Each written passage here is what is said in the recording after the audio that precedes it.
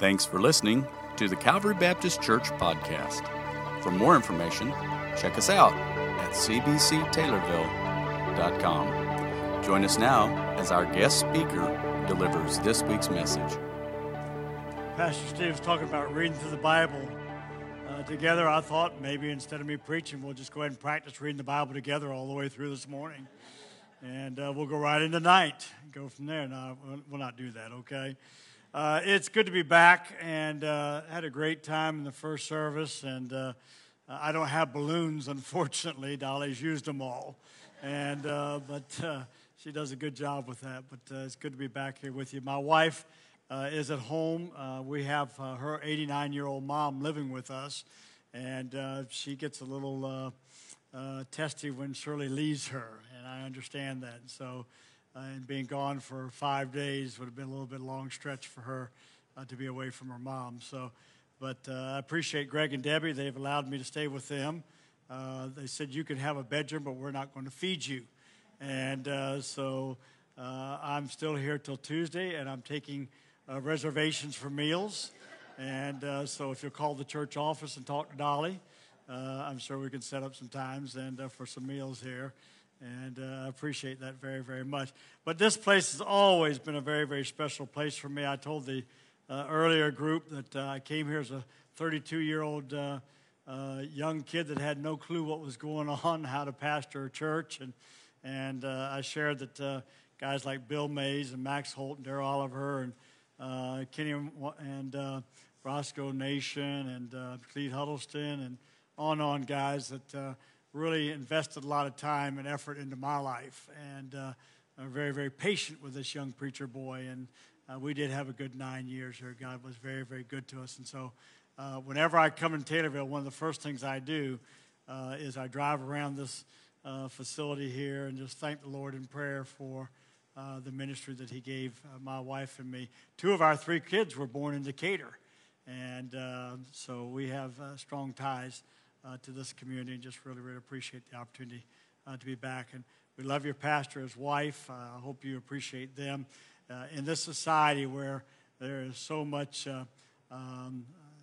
mistrust and dishonesty and things going on, be thankful for a pastor and wife who are faithful to each other, who are honest in what they do and preaches the doctrines of the Word of God. So those are good things to have there as well.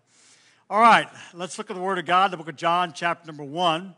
And I am on being watched by others, so I have to be a little bit more careful in my time with this. But the book of John, chapter number 1. I'm going to be very, very candid as I was in the earlier service in my message this morning. It's a very simple message. It's not going to wow you and say, whew, that's just amazing. Can I move this, Pastor Steve? Yes, sir. Okay, I feel like I have an extra person up here with me. And so I really don't want anybody else up here with me. I'll get run in with somebody there. I was listening to Junior Hill as I was driving down the road here a while back. Junior Hill is a elder statesman, Southern Baptist evangelist, and I've had him in my church before. And I was listening to a CD of him, and he made the statement that just really caught my attention. And he was at a conference at the First Baptist Church down in Jacksonville, which is an annual huge conference for the Southern Baptist pastors. And he made this statement, and he said this to the pastors. He said, if you knew that you were going to preach your last sermon, what would it be? If you knew that you were going to preach your last sermon, what would it be? Boy, that hit me. I thought, man, what would be my last sermon? What would I say in my last sermon? Because I'm still involved in Bible Baptist Church. I pastored 23 years. I teach a Sunday school class with some folks. I speak on Wednesday nights. I'm going to preach in October when the pastor's gone. And so I'm still involved in that. And I thought, what would be my last message to them? And so I thought about some things, and I started putting some thoughts together as the Holy Spirit worked. And so the message this morning is just one. And I'll make the point come together at the end, so hang with me. But Winston Churchill said this. He said, if you have an important point to make, don't try to be subtle or clever. He said, use the pile driver. hit the point once, then come back and hit it again, then hit it a third time, a tremendous whack. One of the introductory remarks I want to get across to all of us is this. Whether we like it or not, and whether we accept it even or not, is this. The overlooked mission field. And I love what we had to see this morning about the mission field and everything. But the overlooked mission field is America. I'm glad we have missionaries. And our church has many missionaries, as Calvary does. But sometimes we forget, as Dean and Cerna wrote, America is an overlooked mission field. We think because we are Americans and we are Christians. And the two do not always match up. I live in the Bible Belt. Everybody there will tell you, I am a Christian, but they're not all Christians, I promise you. Someone made this statement, the most common practiced religion in America today is a generic theism that mingles biblical concepts with a hope that one is a good person, all the while maintaining autonomy over a personal decision and lifestyles. In other words, you have a little bit of religion with your own personal decisions about what you're going to do and how you're going to live your life. Now, the problem with that is Matthew chapter 7 and the words of Jesus Christ in verses 21 through 23, where he says, not everyone that saith unto me, Lord, Lord, shall enter into the kingdom of heaven, but he that doeth the will of my Father which is in heaven. Many will say to me in that day, Lord, Lord, have we not prophesied in thy name? In thy name have cast devils, and in thy name done many wonderful works. And then will I profess or say to them, I never knew you. Depart from me, ye that work iniquity. You see, I'm convinced that when it comes time to really face God, there's going to be many who say, well, I went to church Sunday morning, Sunday night, Wednesday night. I was this officer, or I did this, or I gave this, or whatever the case may be. But there's going to be those who he says, there's a problem. You didn't know me, and thus I didn't know you as personal Savior. Now, I'm not here to judge anybody, because as I told the earlier crowd, I have my hands full with Herbert Hubbard. But I'm sharing my heart this morning with you, as you'll see in a few moments. Isaiah, what a great prophet. Isaiah was sent by God to his own people, because God said they need to hear the message. In Isaiah chapter 6, verse number 9, he said, go and tell this people, hear ye indeed, but understand not, and see ye indeed, but perceive not. I've been privileged to go to the Philippines on 3 different occasions and to hold revivals there and see thousands of people come to know Christ as their personal Savior. In Nigeria, in Ukraine, different environments there, see people come to know Christ as their personal Savior. God's blessed me with that. But that doesn't happen in the United States of America very often anymore. And that is my concern. So why is winning souls so very, very important? Now let me stop for just a second. Our camera person, can you move with me, or do I have to stay right here? Good, because I'm going to move. Just wanted to make sure I preached here recently at a church, and the camera person was getting a little bit upset with me. The reason why this message is so important is this. There is a heaven and there is a hell. Now, I know a lot of people don't like hearing that anymore, but that is still true, and there is no middle ground. Amen? Amen. Come on now. It's just us in here, all right? And so with that being said, your mom, your dad, your brother, your sister, your neighbors, your friends, your co-laborers are going to spend eternity in one of those 2 places. Is that correct? There is no other place to go.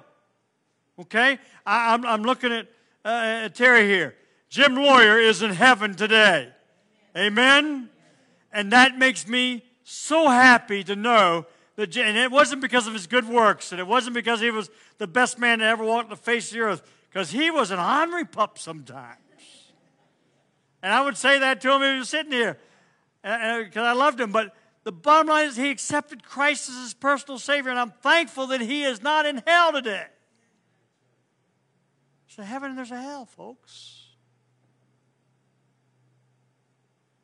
And Jesus said, and this has not changed, it doesn't matter how long the church is out there, how long we go to church, But what he said in Matthew chapter 28, go ye therefore and teach all nations, baptizing them in the name of the Father and the Son and the Holy Ghost, is still true. So, John chapter 1, verses 35 through 49, I'd ask you to please stand. And let me read these scriptures with you. John chapter 1, verses 35 through 49. And then I'm going to give you 3 simple thoughts and we'll be done.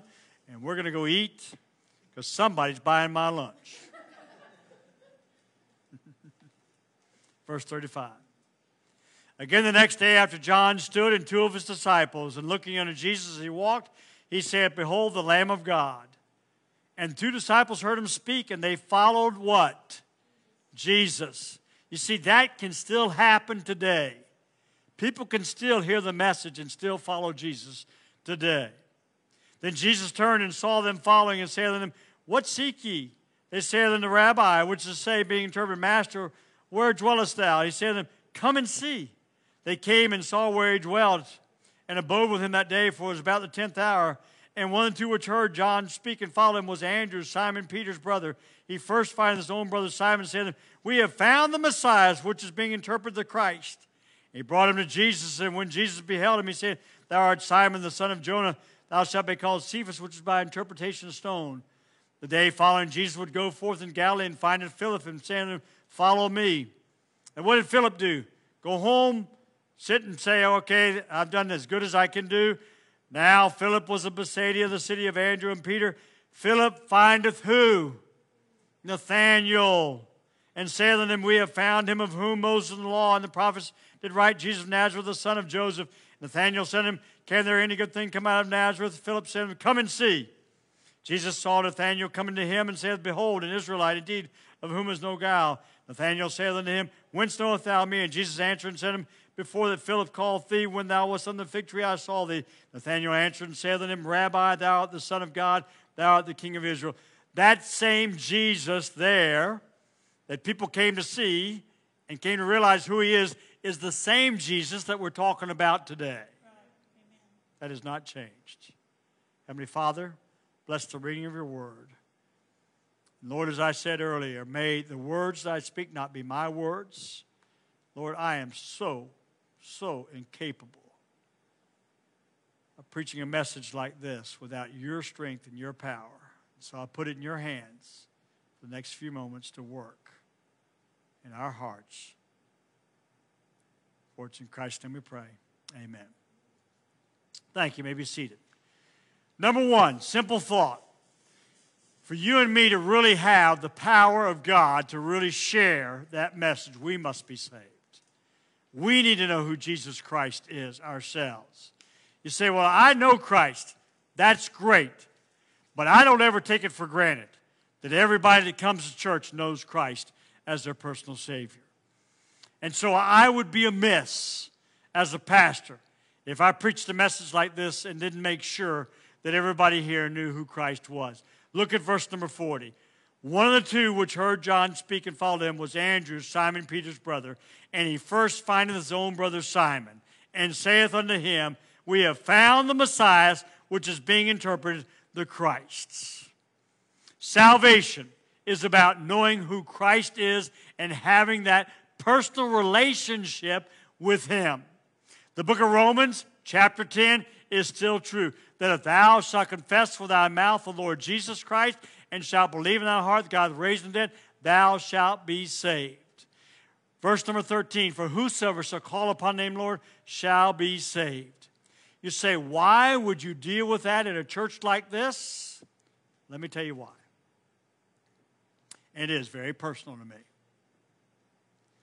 My dear wife, and you saw a picture of her, we will have been married 49 years, and yes, it did take a lot of grace on her part, I promise you. And don't you say amen, because your wife could be saying a lot of amen too. Okay? My dear wife and I met at Bible college. My wife was raised in a good, godly home. Her dad was a deacon. Her mom and her dad both went visiting. Her dad and mom were in a very strong, ultra-conservative Baptist church in Columbia, South Carolina. I told the earlier crowd, You know, you have the mass section over here. In that church, I preached in it right after I got ordained. In Columbia, South Carolina, they had an amen section. You probably don't know what an amen section is, but back then the men that wanted to say amen would sit over on the left-hand side of the pastor, and they would amen him to death. First time I preached there. Seriously. You ever been in one of those churches, Brother Stockton? I mean, they were ripping. Your dad would know about the amen section, I guarantee you. I was a young preacher boy, had just been ordained, and they were amening me to death, and I just had to stop. Telling the truth. I just stopped and said, one of us has got to stop talking. Because I couldn't preach and them amening. And Shirley's dad was sitting there. That's the kind of church she was raised in. But we went to Decatur, Illinois, right out of Bible college, and we had the youth ministry there, and that church was growing by leaps and bounds in the 1974s. And people were being saved, and we had a great youth ministry, and God was blessing, and God was working, and we had a revival. We've been there about a year, and we had a revival, and I was at the front. I'm really going to get myself in trouble, this lady back here. But I was at the front, and I was leading somebody to the Lord at the invitation time, and out of the side of my eye, I saw my wife, and she was at the other side of the altar, and one of the revival team counselors was dealing with her, and I was kind of like, okay. We hadn't had a fight or anything that day, but I didn't know what was going on or why she was being dealt with. But anyway, I'd led him to the Lord, and I was standing over here, and I was filling out a card, and my wife came up to me with tears streaming down her eyes, and she just looked at me, and she said, Herb, she said, I just can't go to hell for you. And I didn't know what she was talking about. And she said, I don't want to embarrass you, but I just got saved. She said, I've had doubts. I went forward in that little church, and I said a little prayer, but nobody ever opened their Bible, and nobody ever showed me the Scripture. And I just never have had that settled. And tonight, I got that settled. And I gave her a hug, and I told her, I said, honey, I am so glad for you that you got that settled. And I told the earlier crowd I had the privilege of baptizing my wife, and I've had the privilege of baptizing all my kids and a couple of my grandkids. But I'm going to tell you something. Ever since then, I don't take for granted that anybody is saved, because it's a personal decision that you and I must make. So I'm saying to you, are you sure that you have settled that for all of eternity? Somebody just recently said, how can you be so sure? Well, I was a 16-year-old kid, man, and I didn't think anybody loved me. You know, that Monday morning, August of 1968, in that trailer, I bent my knees and I asked Christ to save me. And for whatever reason, maybe it's because I'm a simpleton, but I have just never questioned God. So I would hope that you have that same trust and faith in God, that you've been saved. Number two, if we're truly saved, we need to care. We live in a very impersonal society, even in church sometimes. And COVID has not made it any easier. But we need to care for people who are lost and going to hell. Amen? I mean, if the church people don't care, who is going to care for those who are lost and without Jesus Christ? You say, and this is online, but I don't mind saying, you say, why are you still involved in the YMCA? I'm not getting rich there. You don't work at the YMCA and get rich, I promise you. Right, Shelley? Okay. But I enjoy doing what I'm doing because I have an outreach with people and I counsel with people and I have the opportunity to share who God and the Holy Spirit and Jesus Christ is. And every one of us has a sphere of people that we can love on and care for and share the message of who Jesus Christ is. Look at John chapter 12 with me, please, okay? John chapter 12. Come on now, go with me. John chapter 12. And Jesus in verse number 12 is entering into Jerusalem. And then we come to verse number 20. I'm just going to read 2 verses to you. And there were certain Greeks among them that came up to worship at the feast. And then some came therefore to Philip and said, Sir, the latter part we would see Jesus. Why would they come to Philip? You know why they came to Philip? 2 reasons. Number 1, they knew he had the answer. And number 2, they knew that he cared. Do people know you care? They know they can come to you?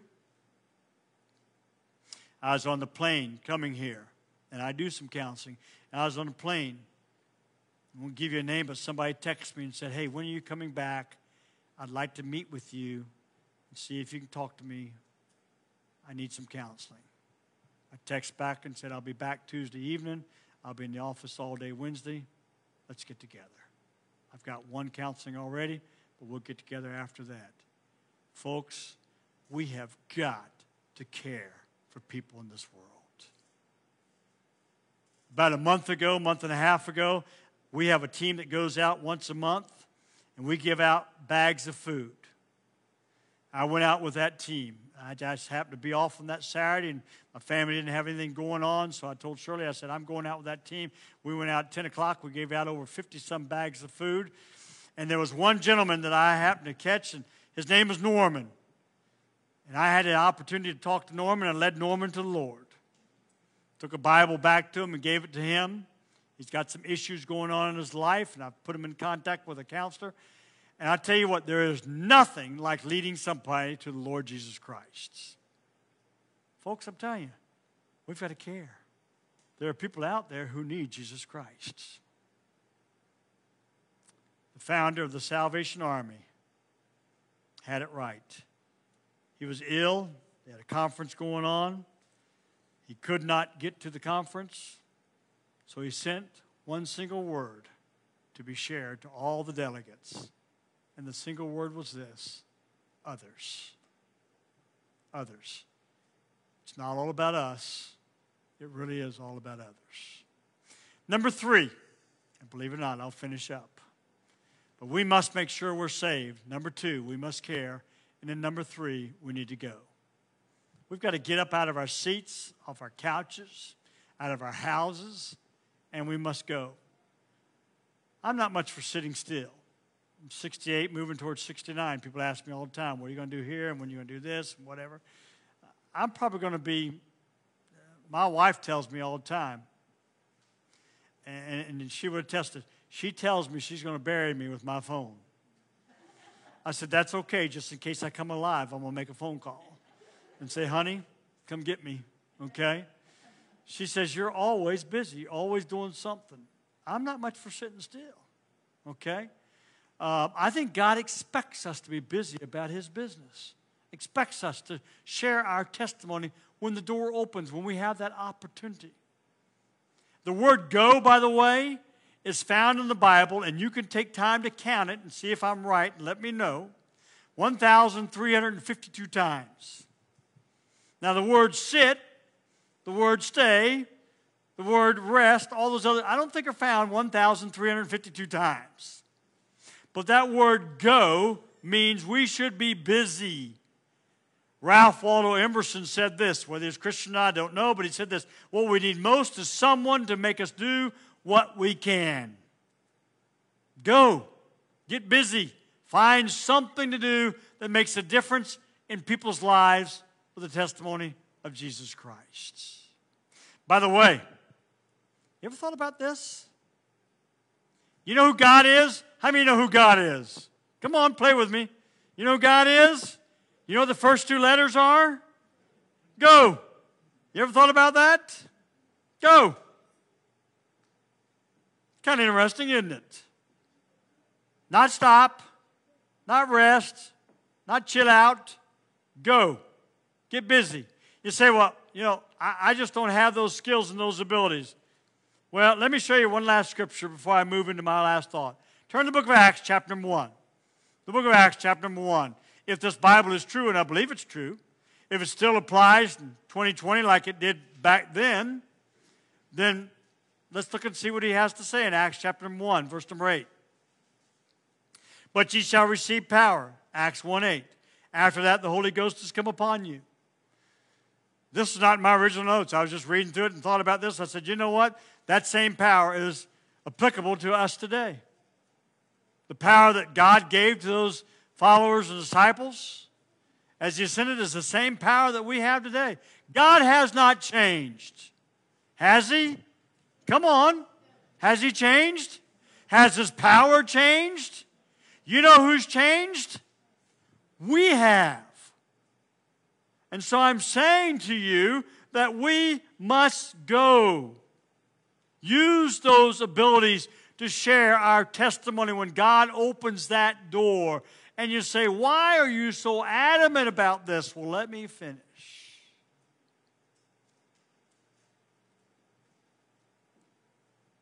My folks got a divorce when I was 12 years of age. We were living in Beaufort, South Carolina. My mom moved to Savannah, Georgia. My dad was a police officer and chief of police, and she moved because she got tired of getting tickets written up by my dad. And seriously, it was not a pretty divorce. And so she moved to Savannah and became a nurse over there.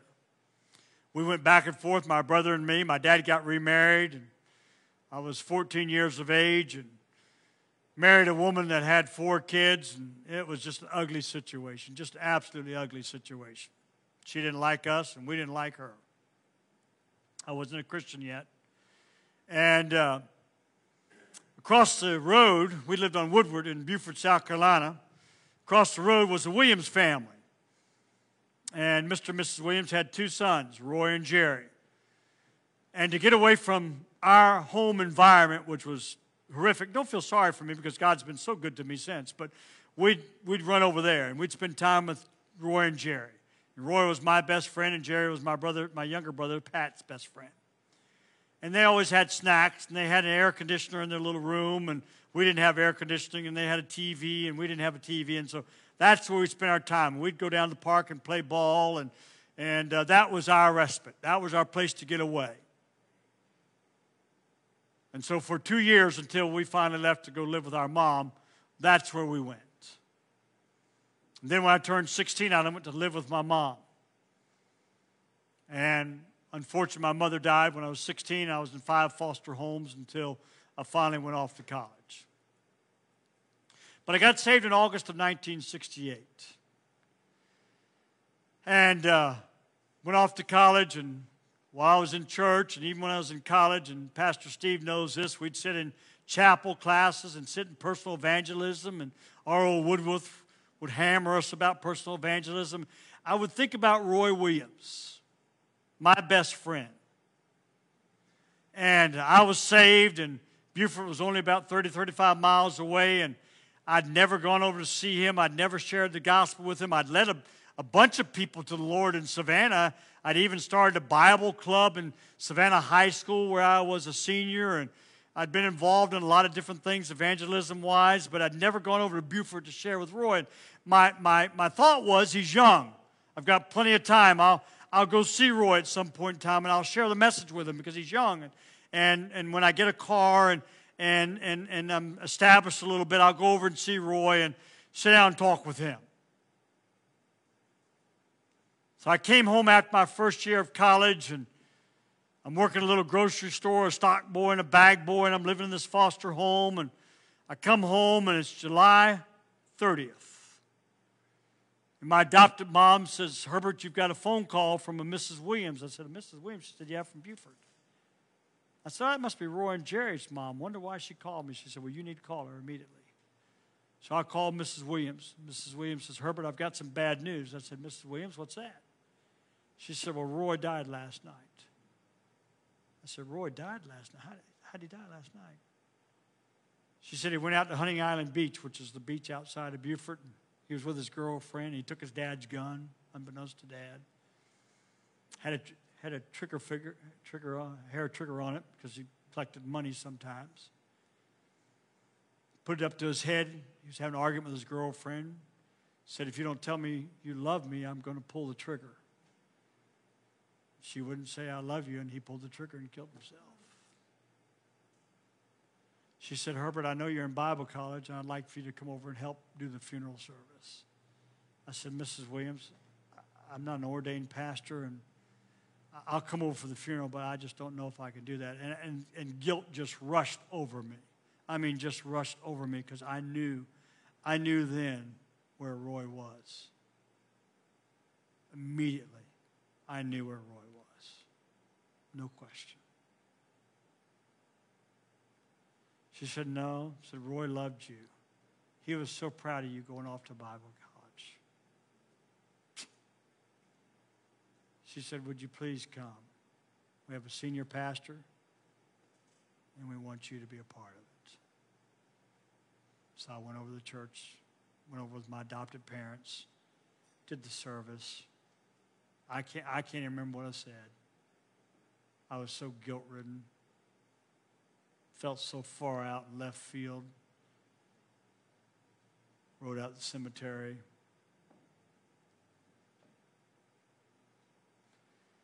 And every time I go back to Beaufort, I go by and I see this. And it reminds me of a missed opportunity that I'll never get back. And last week I rode back over there. Took a day off and I rode back over there. When I put this message together, I took this picture with tears in my eyes, thought again, this is my last message. I want to say to you, just one. Just one. Because I don't want another Roy Williams in hell. And since 1971, he's been with me. And every time I have an opportunity, if God opens up that door, I try hard to share that message. So I'm saying to you, would you let God right now in your mind put somebody, the Holy Spirit, put somebody in your mind that you say, I know probably they're not saved. You're not the judge, but you probably know they're not for sure. You take some time and pray for them, and you'd work with your testimony to share the message or get them into the services here so that Pastor Steve can preach and they can hear the gospel message. You don't want your mom and dad to be a Roy Williams. You don't want your neighbors to be a Roy Williams, your co-laborers to be a Roy Williams.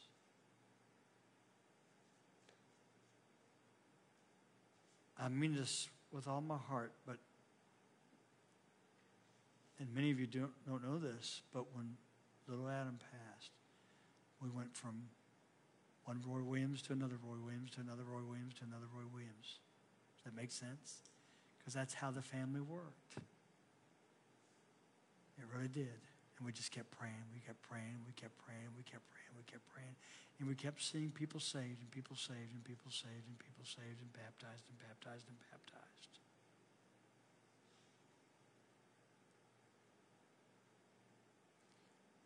But first, we need to make sure we're saved. Second, let God work about that just one.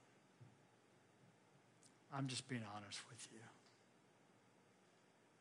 Let's pray. With our heads bowed and eyes closed, and those who are watching, I don't know people's hearts, don't need to. I have to take care of me. But if you're here today or you're watching online and you're not sure about your salvation, would you please, please, as my dear wife did, would you please make sure of your salvation? Would you pray that sinner's prayer? You say, well, Pastor Hubbard, it just sounds so simple. It wasn't to Christ. I read something this past week that caught my attention. As Christ hung on that cross, naked, beaten, he had only one person he could trust, and that was God. That was it. And there's only one person we can trust, and that is God, for our salvation through his Son, Jesus Christ. And so if you're not sure, would you pray this prayer with me? Dear Jesus, I know without question, as the book of Romans teaches, that I am a sinner. And so I confess my sins to you right now and ask you to please, please forgive me of my sins. And I do that because I know that you are God's Son You came to this earth for someone like me. And you lived here for 33 plus years, a sinless life. And Jesus, you died on the cross. And you were buried. And you resurrected for someone like me. And so I ask you to wash away my sins, to be my Savior. Thank you for loving me. Thank you for saving me. Now, Jesus, please help me. As 2 Corinthians 5:17 says, therefore, if any man be in Christ, to be a new creature, help me to be the Christian I should be. And help me to let someone know the decision I've made. For it's in Christ's name I pray. If you prayed that prayer, I pray that if you're here, you'll let Pastor Steve know. If you're listening online, would you please let the office know here, let Pastor Steve know. He cares. He would want to know. Let you know how to move further in your Christian life. And then for those that are here as well as those listening, would you allow the Holy Spirit right now to tap deeply into your heart a name of someone? I have right now in my mind someone that I've been working on as the Holy Spirit directs. Would you let God work and put somebody in your heart that you're going to ask Jesus to just open the door, give you the opportunity to share the message of Jesus Christ with them, allow you to be a testimony to them, allow you to share the gospel. Would you please take that opportunity?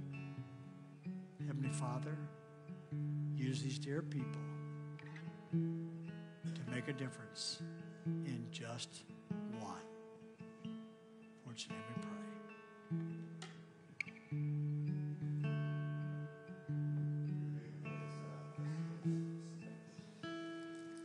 I want to give you the opportunity just to spend some time talking to the Lord this morning.